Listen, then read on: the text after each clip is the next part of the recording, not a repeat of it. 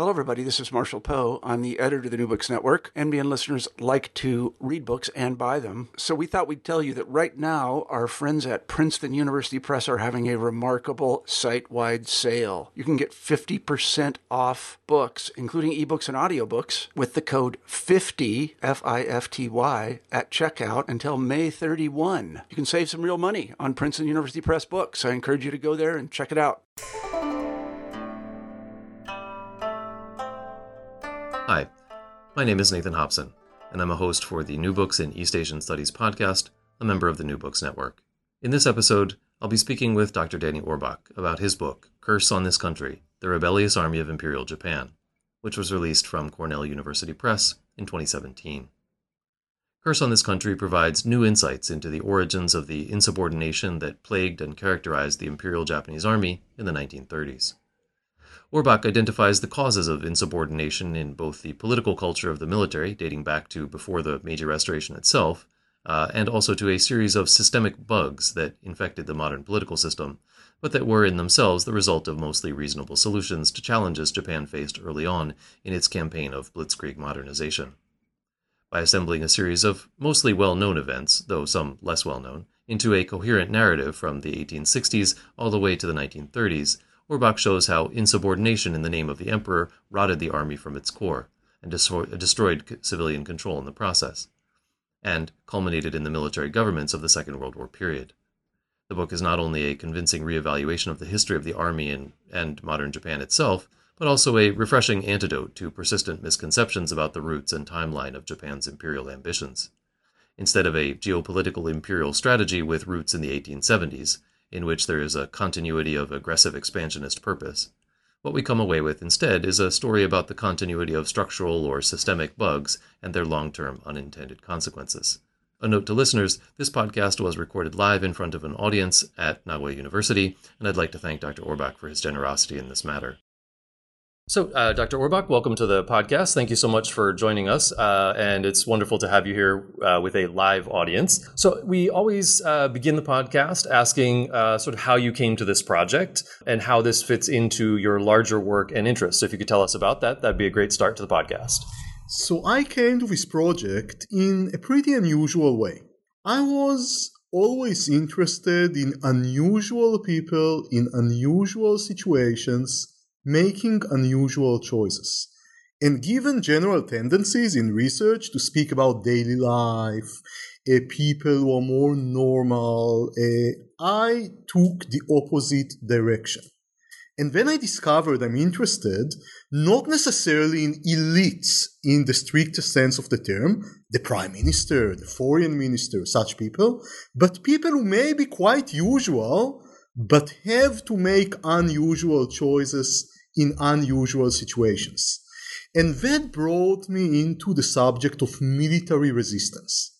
Soldiers who make the unusual decision to disobey.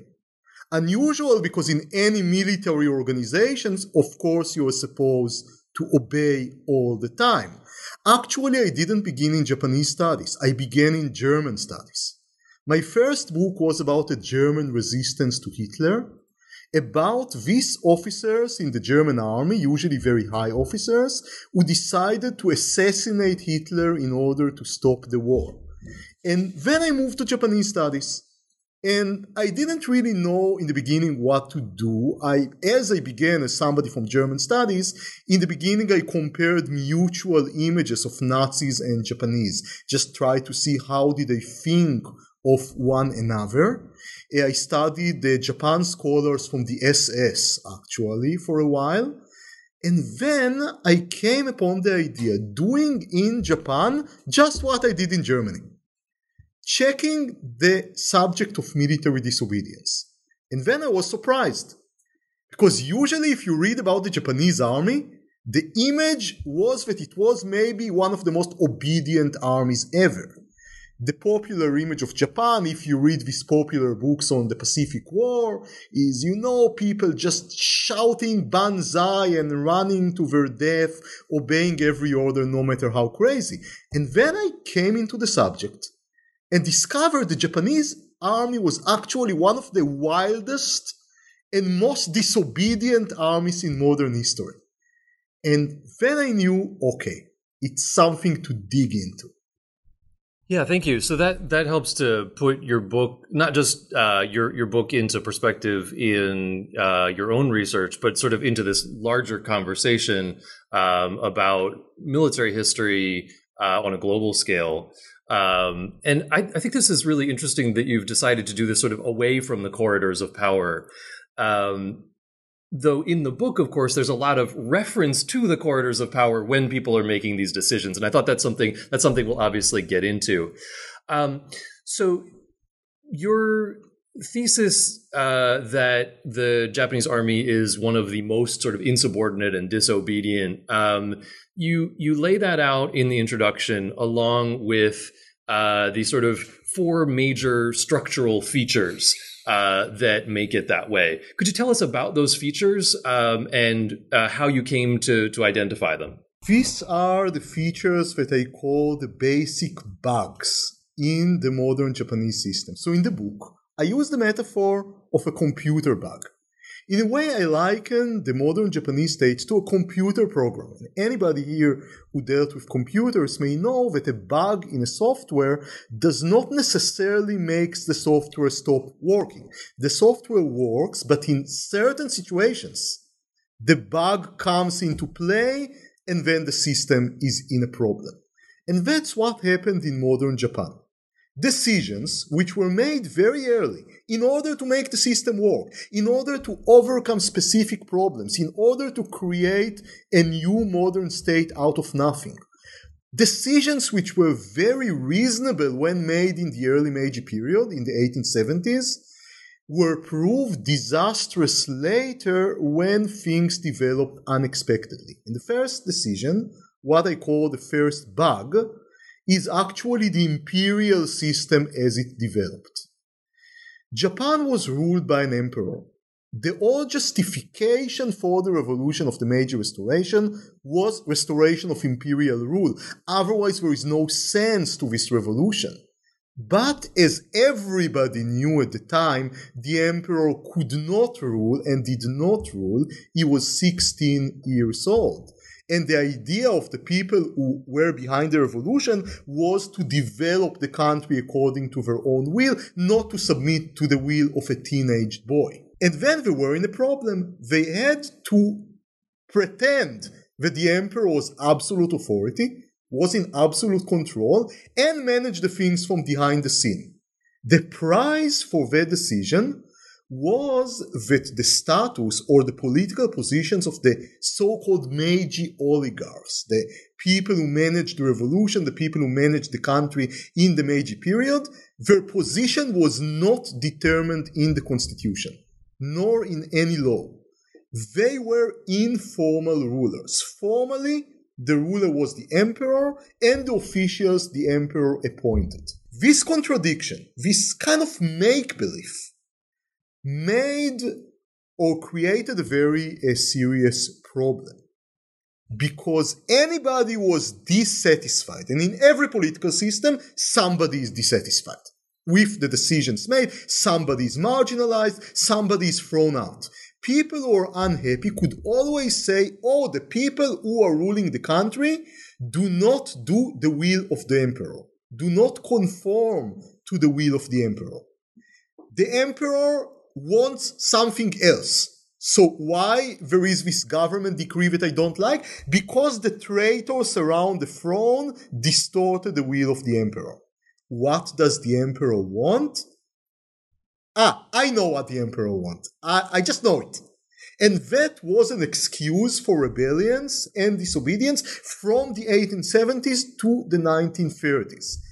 The system was built like that for a reason, but problems developed later.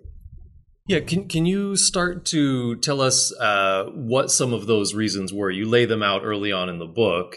Why would you build a system that way? Actually, the people who were behind the Meiji Restoration had to learn while working.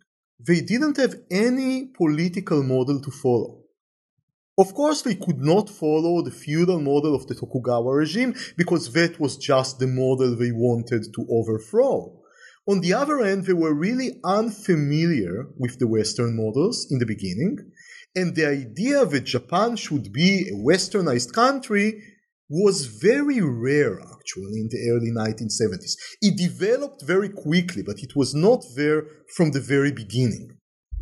On the other hand, there were other models, for example, the ancient Chinese model, but this was too distant, too far away. So they had to improvise while moving. The only institution which was, in the late Tokugawa period, virtually consensus, according to everybody, was the imperial institution. And that's why it was very easy for everybody who was against the Tokugawa regime to cling to the imperial institution. So this was the justification for the revolution. That was one reason. The second reason, you want to create a Western state, but there are many Western models. Which Western model would you choose? You can choose the French Republican model, but that's non-kosher. Because the French, of course, were Republicans, and the emperor is very important according to the ideology of the revolution. You can choose the Russian model of an emperor that rules the country with an iron fist, a Tsar. But as the emperor was a young boy and the people who were behind the revolution wanted to rule collectively, the Russian model of an unbridled imperial tyranny was not good as well. The British model, too democratic. They believe that the Japanese people are not yet ready for such a democracy. They did believe that it will happen sometime in the future, but not yet. So Germany was the only one that remained. A country which is 20% democratic, maybe. The people participate, but they actually don't rule.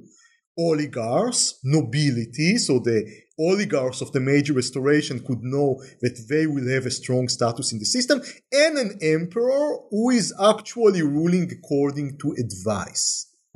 But in Germany, at least, the emperor was an adult, so he could rule along with his advisors. In Japan, that was not the case. So on the one hand, they had to imagine that there is an emperor in charge, but on the other hand, they had to cope with the fact that nobody was in charge. That's how the system was created the way it was. So that's how we get ourselves to 1868 with a revolution that at least nominally puts the emperor on the throne as a kind of supreme commander, right? And yet there's actually this informal system of rule. And you point out, and I think this is, one of the sort of key insights of the book, that from the very beginning, this is obviously a sort of tainted system, one with bugs in it, and that begins playing out already in the first decade of the new Meiji era. And in particular, if you could tell us a little bit about how that plays out in 1874 in the Taiwan expedition, because this is it's an event that's relatively well known to those of us in Japanese history, but you present it as a kind of seminal moment for looking at the insubordination of the modern Japanese army. Most of the people who write about the Taiwan expedition, the attempt of the Japanese government to invade southern Taiwan in order to punish the natives for killing some fishermen from the Ryukyu Islands. Usually it is being analyzed as an event in Japanese foreign policy, vis-a-vis the powers, or its impacts on Taiwan, and this is all very interesting and important. But what's usually overlooked, that there was military disobedience involved. General Saigo Tsugumichi, the younger brother of the more famous Saigo Takamori, who later led the Satsuma Rebellion, was the commander-in-chief of the Taiwan expedition. He worked with the government. He was considered very loyal. He assembled volunteers, many of them dissatisfied samurai from Tosa and Satsuma, in Nagasaki with some government troops in order to invade Taiwan. Until that moment, spring 1874, everything was fine. And then the government gives an order, stop, wait, we are canceling the expedition. Why? Because of pressure from the US and the British embassies. Then Saigo Tsugumichi disobeyed.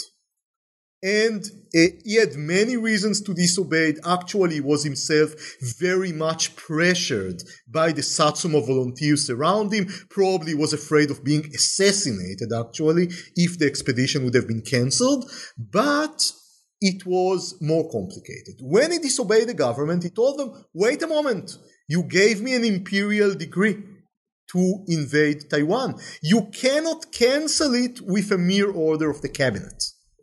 And he knew the cabinet did not have time to get another imperial decree to cancel the expedition.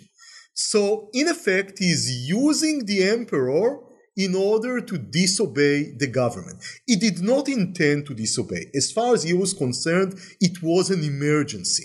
But you see the political system which lets generals to do such things. And I call it in the book the hazy center. The emperor was the center of the Japanese polity, but it was not completely clear what the emperor wanted and how the imperial will is manifested. And Saigo Tsugumichi was one of the first generals to play with that ambiguity.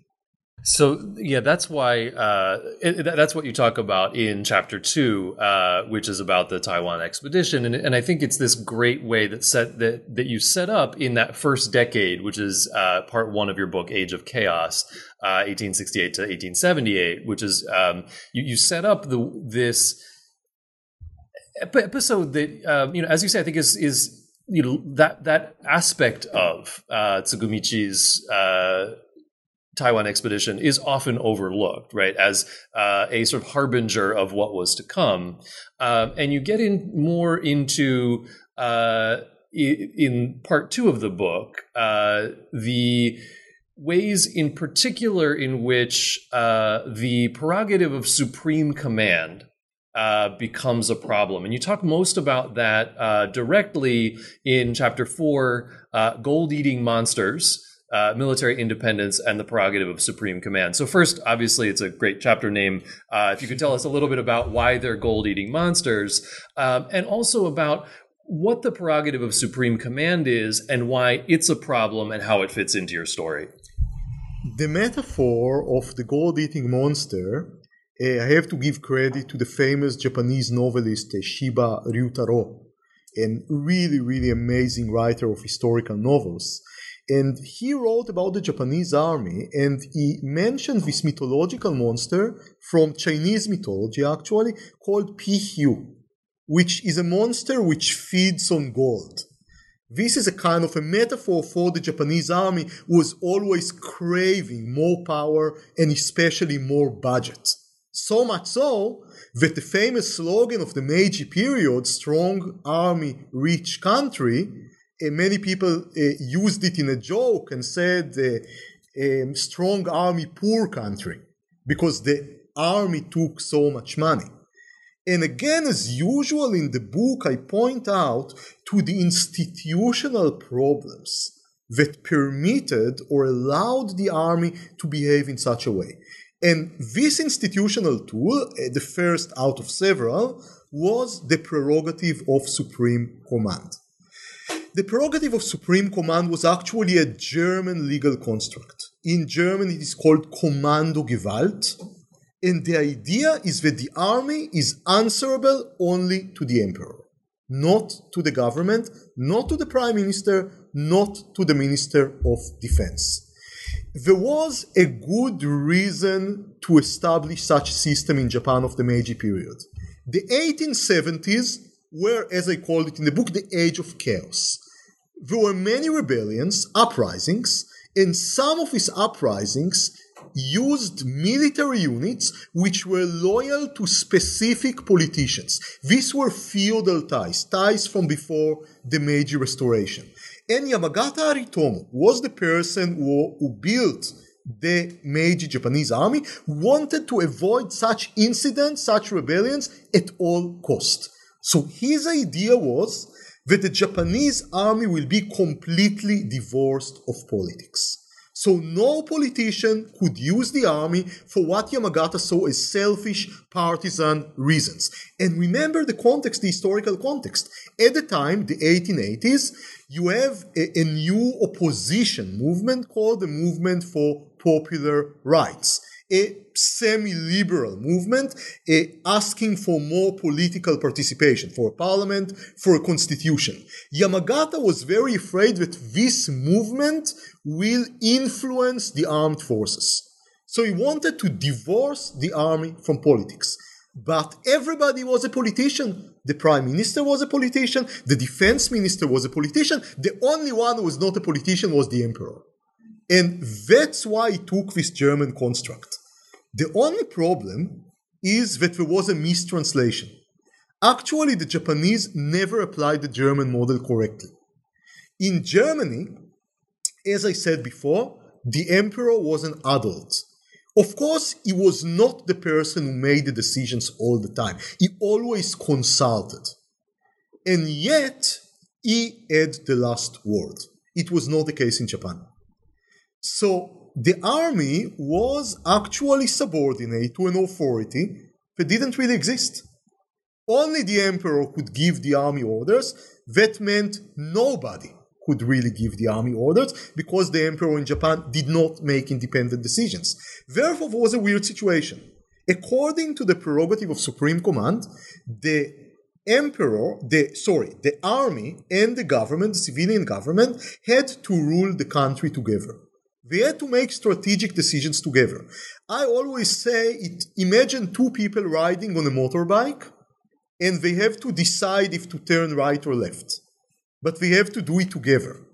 This would not have been a great problem, but for the fact that the army leaders did not have adequate control over junior officers. Because if the army is very strong, according to the prerogative of Supreme Command, then yes, it's very problematic. But then if there is one general who controls the army, the chief of the general staff, the army minister, then you can imagine the civilian prime minister sitting with the chief of the general staff in a room, and they make decisions together. The problem was that it was difficult for the chief of the general staff to control the army, and that made the prerogative of Supreme Command into a really dangerous institution. Because the army was strong on the one hand, externally strong, but it was weak from the inside. Nobody could really control it. So it was like a huge truck that went out of control. Yeah, this reminded me when I was reading the book. Obviously, Curse on This Country is a wonderful title, but I also thought that a good subtitle would have been Unintended Consequences, right? Because you really set up this very comprehensive story about how reasonable decisions are being made at each juncture in response to specific context and situations that have these unforeseen and unintended consequences far down the line. The rest of part 2, The Age of Military Independence, which you've blocked out as basically a quarter century, 1878 to 1913, in chapters 5 and 6, you look at one foreign incident and one domestic incident, the assassination of Queen Min in chapter 5 and the Taisho political crisis in 1912, 1913. Can you tell us about the ways that these structural faults, problems with the way the army was set up played out in these two incidents? And also, for those who don't have as strong a background in Japanese history, give a little background on the incidents themselves. Sure. First, it is important to speak on the assassination of Queen Min, a story which is like a thriller. It was a chapter which was fascinating for me to work on. The year is 1895. Japan just won a war against China, the first Sino-Japanese war, and this war was on Korea. But as Japan won the war, 3 foreign countries, France, Germany, Russia, intervened in the so-called triple intervention and took some of the prizes. They didn't let Japan to take control of the Liaodong Peninsula in China. The war was on Korea, and in Korea there were many factions. These factions were loyal either to China or to Japan or to Russia. There was an internal Korean political game, and factions changed loyalty very frequently. One of the strongest politicians in Korea was Empress Myeong-song, or as she's known today, Queen Min. This is actually the Japanese pronunciation of her name. And she thought that was a good opportunity to ally with Russia and expel Japanese influence from Korea. Particularly, she tried to disband some Korean military units which were loyal to the Japanese. And then you have the Japanese ambassador in Korea. Actually, if we use 19th century terms, the Japanese minister in Korea. A former general, Miura Goro. He is an opposition figure in Japan. This is the key issue here. He hates the Japanese government, he hates the Meiji oligarchs, and he feels as a general and as an opposition politician that is subordinate to the emperor only, not to the foreign ministry. And then he decides to solve the problem in an original way, to assassinate Queen Min. And he's doing it without asking anybody. And Miura says famously, I made a decision in the time that it takes to take 3 puffs from a cigarette. I didn't even bother to ask the Japanese government. Whether I was right or wrong, only heaven can decide. He was tried, but he was not punished. And that encouraged similar behavior in the future. And I want for a moment to look behind the story and see the structure here. A general, a former general in this case, who sees himself as answerable only to the emperor, who never gives him orders. And that means he can act independently when he believes it's absolutely necessary. And I want to emphasize, General Miura believed that killing Queen Min was an emergency measure which he had to take in order to prevent a complete collapse of the Japanese position in Korea. So he didn't disobey lightly. He disobeyed when he believed that there was an emergency which justified disobedience. But the structure, using the emperor to disobey, was there. And another example I dwell upon in my book is the Taisho political crisis, which is an internal Japanese incident that happens in 1912 and 1913. The Meiji emperor just died. That was a very big trauma in Japan, as some people even took their own lives. It was very hard to cope with the shock. Most Japanese at the time did not know any other emperor. He ruled continuously from 1868 to 1912, and that brought the political system into a turmoil.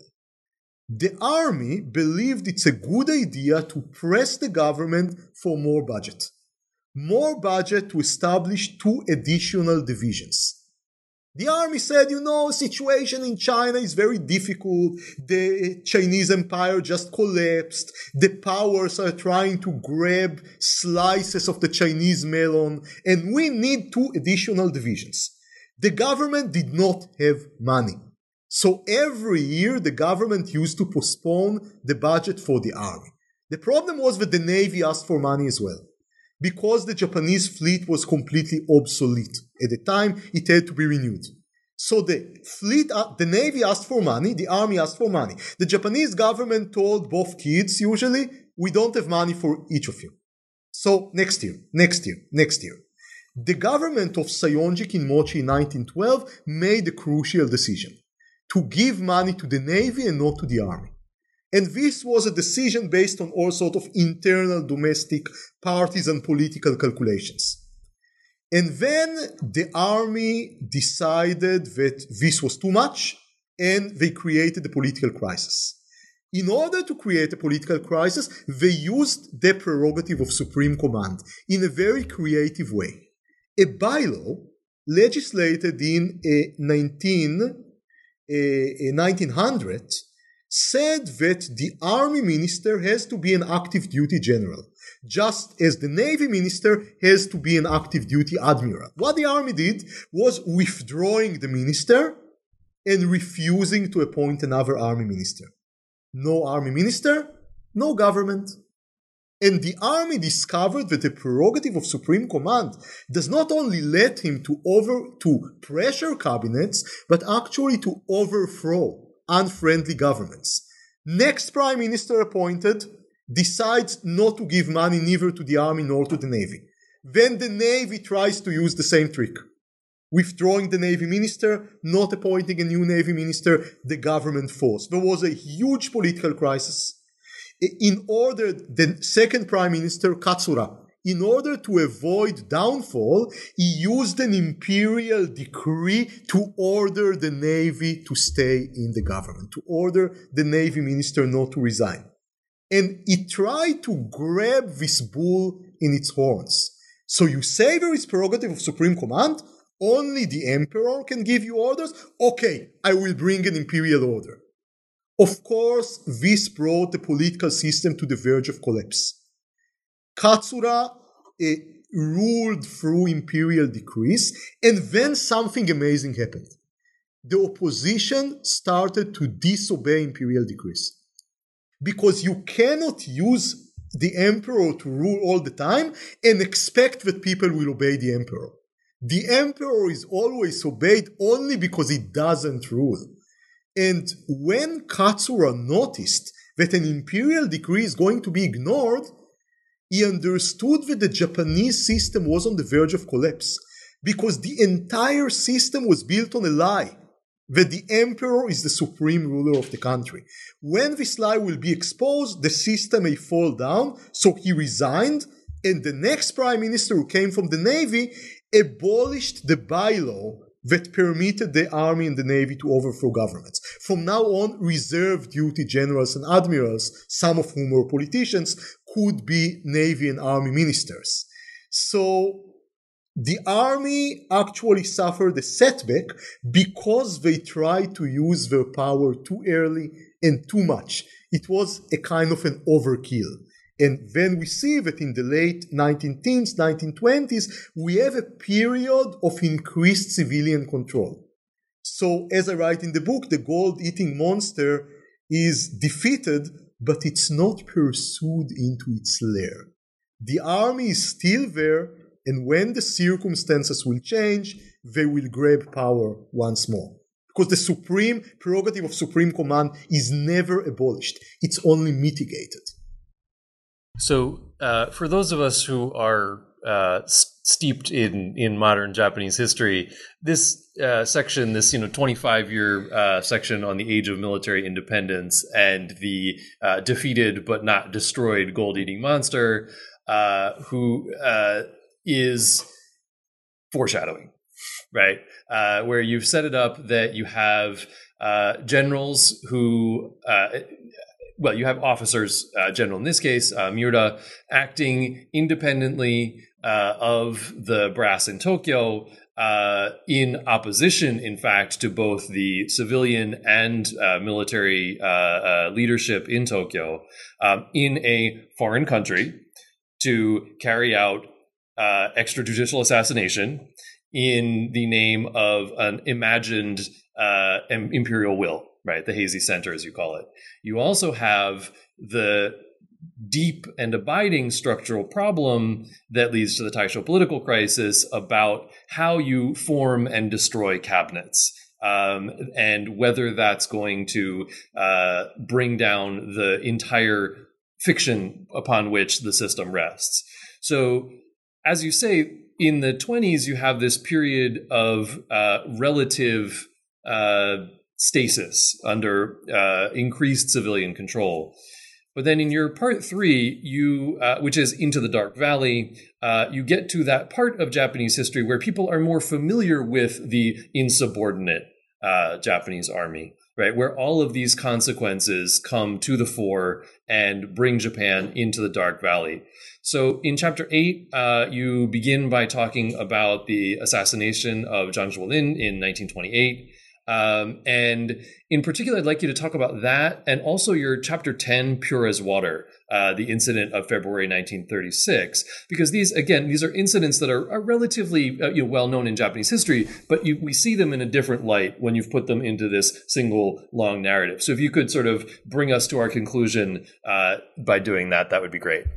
Sure. As I did before, I would like to highlight the structures behind the events. And here there is a very important process which I call in the book the democratization of disobedience. You see a phenomena that in the beginning, let's say 1870s, 1880s, officers who disobey tend to be very senior officers. In the Taisho political crisis, it's already junior generals, I would say mid-level officers. And then they become more and more junior in rank. And in the 1930s, you see captains, majors, lieutenants who are actually leading this disobedience. And this happens because of a very interesting military development. In the 1920s, Japan is involved in a lot of small wars in China. These wars are intensely political. They involve all sorts of warlords, very complicated domestic Chinese politics, and Japanese officers in the field have to make very quick decisions. And we are increasingly using yet another German construct imported to the Japanese army, which is called in German mission tactics, Auftragtaktik, and in Japanese the term is Dokudan Senko, arbitrary action. That means when you are in an emergency as a junior officer, you know what the mission is, you know the situation on the ground, you can take tactical decisions to solve the problem even if you disobey a direct order. But this is only tactical. The problem was when the arbitrary action of junior officers got mixed with the prerogative of Supreme Command. The prerogative of, it's just like two chemical solutions which become explosive when they are mixed. Because the prerogative of Supreme Command permitted very senior officers to make strategic decisions along with the government, but not the rest of the army. The arbitrary action, the Dokudan Senko, gave very junior officers the freedom to make tactical decisions in the field, independently of the army high command.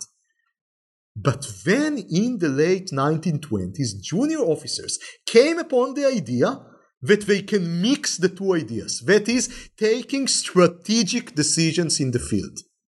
If they oppose the civilian government or the high command. Usually what this junior officer said, that the high command and the civilian government are controlled by sinister and corrupted feudal cliques, or that they are in league with Chinese warlords. Or that they oppress the people, they oppress the peasantry. There were many arguments. But the idea was that junior officers felt that they can take independent decisions in the field, and that's what happened in 1928. Colonel Komoto Daisaku was actually senior staff officer of the Kwantung Army in Manchuria. For all sorts of organizational reasons, which I detail in the book, he was really completely unsupervised. And he decided to solve a problem, a very complicated problem, the Japanese government had with Jiang Zuolin. Jiang Zuolin was the warlord of Manchuria, one of the strongest, most important warlords in China. And the problem was very complicated. Actually, the Prime Minister Tanaka, was about to solve it in political ways. Just about to solve it. And then Komoto, who didn't know anything about what the Prime Minister did, thought it's his prerogative to solve the problem by killing Jiang Zuolin. And he assassinated him and completely destroyed the policy of the Prime Minister. The Prime Minister tried to go to the Emperor and got actually an imperial approval to punish Komoto. But the army wouldn't allow it, because punishing Komoto would compromise the honor of the army. I think that so far it should have been clear from what I said that the Japanese army was sick to the bone. It had institutional maladies The whole system was corrupt. And nobody in the army wanted to expose it. Nobody in the army wanted it to come into light, and therefore they decided to hide it. Tanaka did not succeed in punishing Komoto and had to resign. And then, think about it. If it's permitted to kill a Chinese leader in an emergency in order to promote Japanese foreign policy, what happens if a Japanese leader is harming the country? Why not assassinate him as well? That was only one further logical step. And then you had in 1931 the so-called Cherry Blossom Society, the Sakura-kai, which tried to virtually exterminate the entire government with a naval bomber. Their punishment was 2 weeks, if I remember well, of detention in an inn with geisha and alcohol. It was in a ryokan. Once I was in the Israeli army, I was punished for dereliction of duty because I didn't work in a night shift, and I got 3 weeks of detention. They got 2 weeks. They got less for trying to kill the prime minister. And you see how much the system was crazy. It happened gradually, but the results were disastrous, and this leads us directly to the more famous February incident of 1936. So the February incident in 1936 was an interesting incident because it actually, again, it was a combination of two processes. One was the escalation of Japanese disobedience, which I spoke about. If in 1912 the army overthrew a cabinet, but nobody used violence, and nobody even thought about using violence, and in 1928 Japanese officers murdered a foreign leader, just like in 1895 with Queen Min, 1928 it was Jiang Zuolin, we spoke about it. Then, in the beginning of the 1930s, they started to murder Japanese leaders as well. And in 1936, they crossed yet another red line. Because beforehand, the idea was, following the tradition of the Shishi, the samurai terrorists before the Meiji Restoration, which was, I didn't say it before, very important for disobedient officers in the Japanese army, you are doing your own heroics. But that's your business. You murder a leader, you pay the price, or you don't pay the price. Sometimes you are just in an inn for 2 weeks, but you do it yourself. You take the risk. In 1936, they actually used soldiers for a full-fledged military coup d'etat. And this was an escalation. That was the most extreme form the Japanese military disobedience came to, mobilizing soldiers and murdering virtually the cohort of the emperor's closest advisors and trying to take over the country. On the other end, there was another process going on, which I also mentioned before, the democratization of disobedience. The rank of officers who disobeyed became lower and lower and lower. And in this case, they were very young. Captains, lieutenants, some of them were actually below 20. And their education was very limited. They were never abroad. They were educated in military schools with a very narrow frame. They didn't know anything about politics. They didn't know anything about the world, so they couldn't function. If the generals in previous cases of disobedience knew the way around politics and could get concessions from the government and the army high command, these guys made their first wave of assassinations and then just didn't know what to do. In my favorite scene, they are coming to Asahi Shimbun, which they blame in anti-Japanese tendencies and declare they want to give heavenly punishment to the newspaper. But they actually don't kill anybody. They just go to the second floor and start to kick the fonts of the different Chinese characters being used in the production of the newspapers. So they behave more and more like children. And this is very clear to the Army High Command. The Army High Command in the beginning want to use them in order to get concessions from the government in the usual pattern. Because I want to emphasize, I told you before that the army had a combination of strength and weakness. External strength as an institution, but weakness from the inside. In the late 1920s, the senior generals discovered that could be used as a tool of political extortion. Because they told the prime minister, I want to get into a compromise with you. It's just these young hotheads in the army that wouldn't let me. So give me concessions so I can make them happy. The army commanders tried to use the same trick again in 1936, but this time it didn't work. And it didn't work because the emperor interfered. Emperor Hirohito, and that was almost unprecedented, decided to personally interfere and told the generals, you are going to crush this rebellion today, now. He actually asked for update every 20 minutes. The people who killed my advisors are people who are trying to strangle me with silk floss, and according to one of the testimonies, he even threatened the generals that if they don't crush the rebellion now, he will go with the palace guard personally to do it.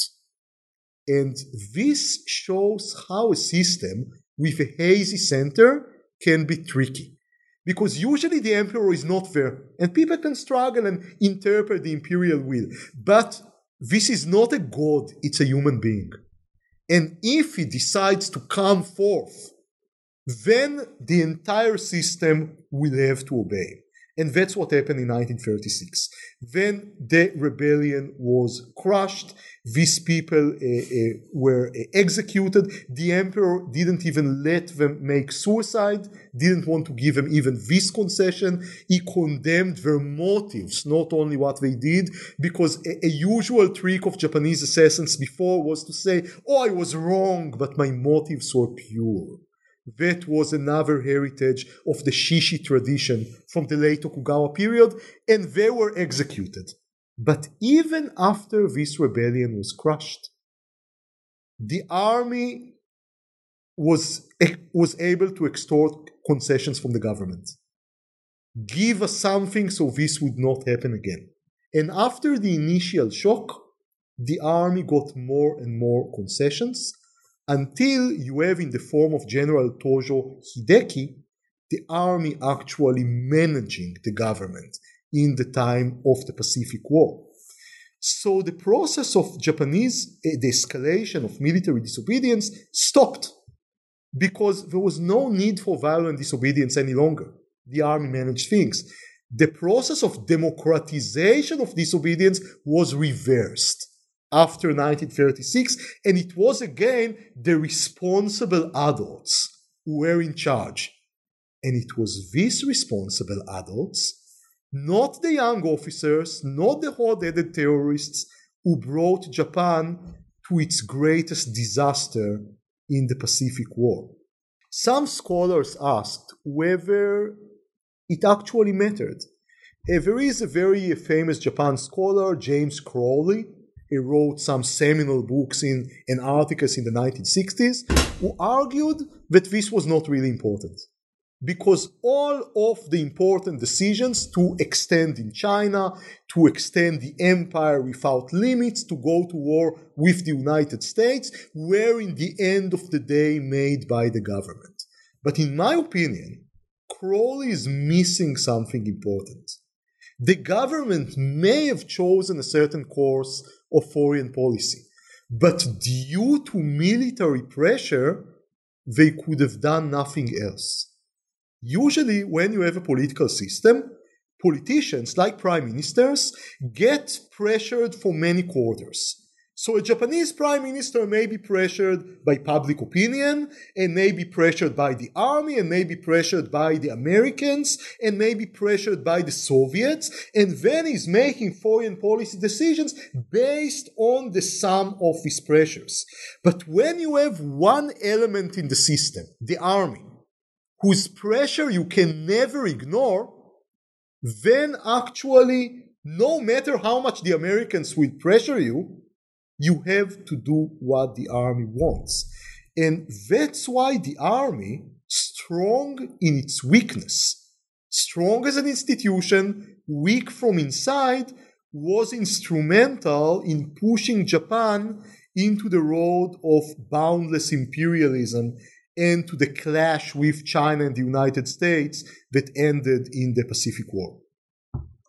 So that's a really nice way to wrap up talking about the book. But if I could just add one thing for myself, which is that, as someone who's familiar with these individual incidents and who's even taught most of them in classes, having them laid end to end in this increasingly depressing narrative that eventually gets you to there's no room for insubordination because you've actually had a second revolution, right? Which installs Tojo and his like as the military, government. This was, I think, one of the great contributions of the book is to not only, is it enjoyable to read? The stories are great, but that it provides a perspective over this long term from 1868 to 1936 that thinking about the individual incidents does not. And so I really appreciated not only getting the refresher course on what the actual incidents were, but in seeing them in an entirely new light. And so I'm actually looking forward to, we talked about this a little bit before the podcast began, hearing about your new project. And I guess I won't have you on the East Asian Studies blog when the book comes out, but if you could tell us about that, well, maybe I will. Depends on what you're here in Japan doing research, right? Can you tell us a little bit about that and about your current project? So I have two projects. In one of them, I studied Japanese covert operations in the Russo-Japanese War. I'm interested in the way which Japanese intelligence operatives fomented or encouraged revolutions in Russia and communicated with Russian revolutionaries and ethnic minority. But my main project is actually not Japan related. It's called Fugitives. And it's about the role of wanted Nazi war criminals in Cold War espionage. And it seems there was this group of former Nazi adventurers, many of them SS, Gestapo, really heavy war criminals, some just intelligence professionals, who spied for virtually everybody in the Cold War. The Soviets, the Americans, the Arab countries, the West Germans, the East Germans, and even the Israelis. And I'm using documents which are going to be exposed by secret services, actually for the first time, to try to look at Cold War espionage and the Cold War in general from a different perspective, to look from the shadows on the event, on famous events, and see how they were influenced by these shadowy struggles.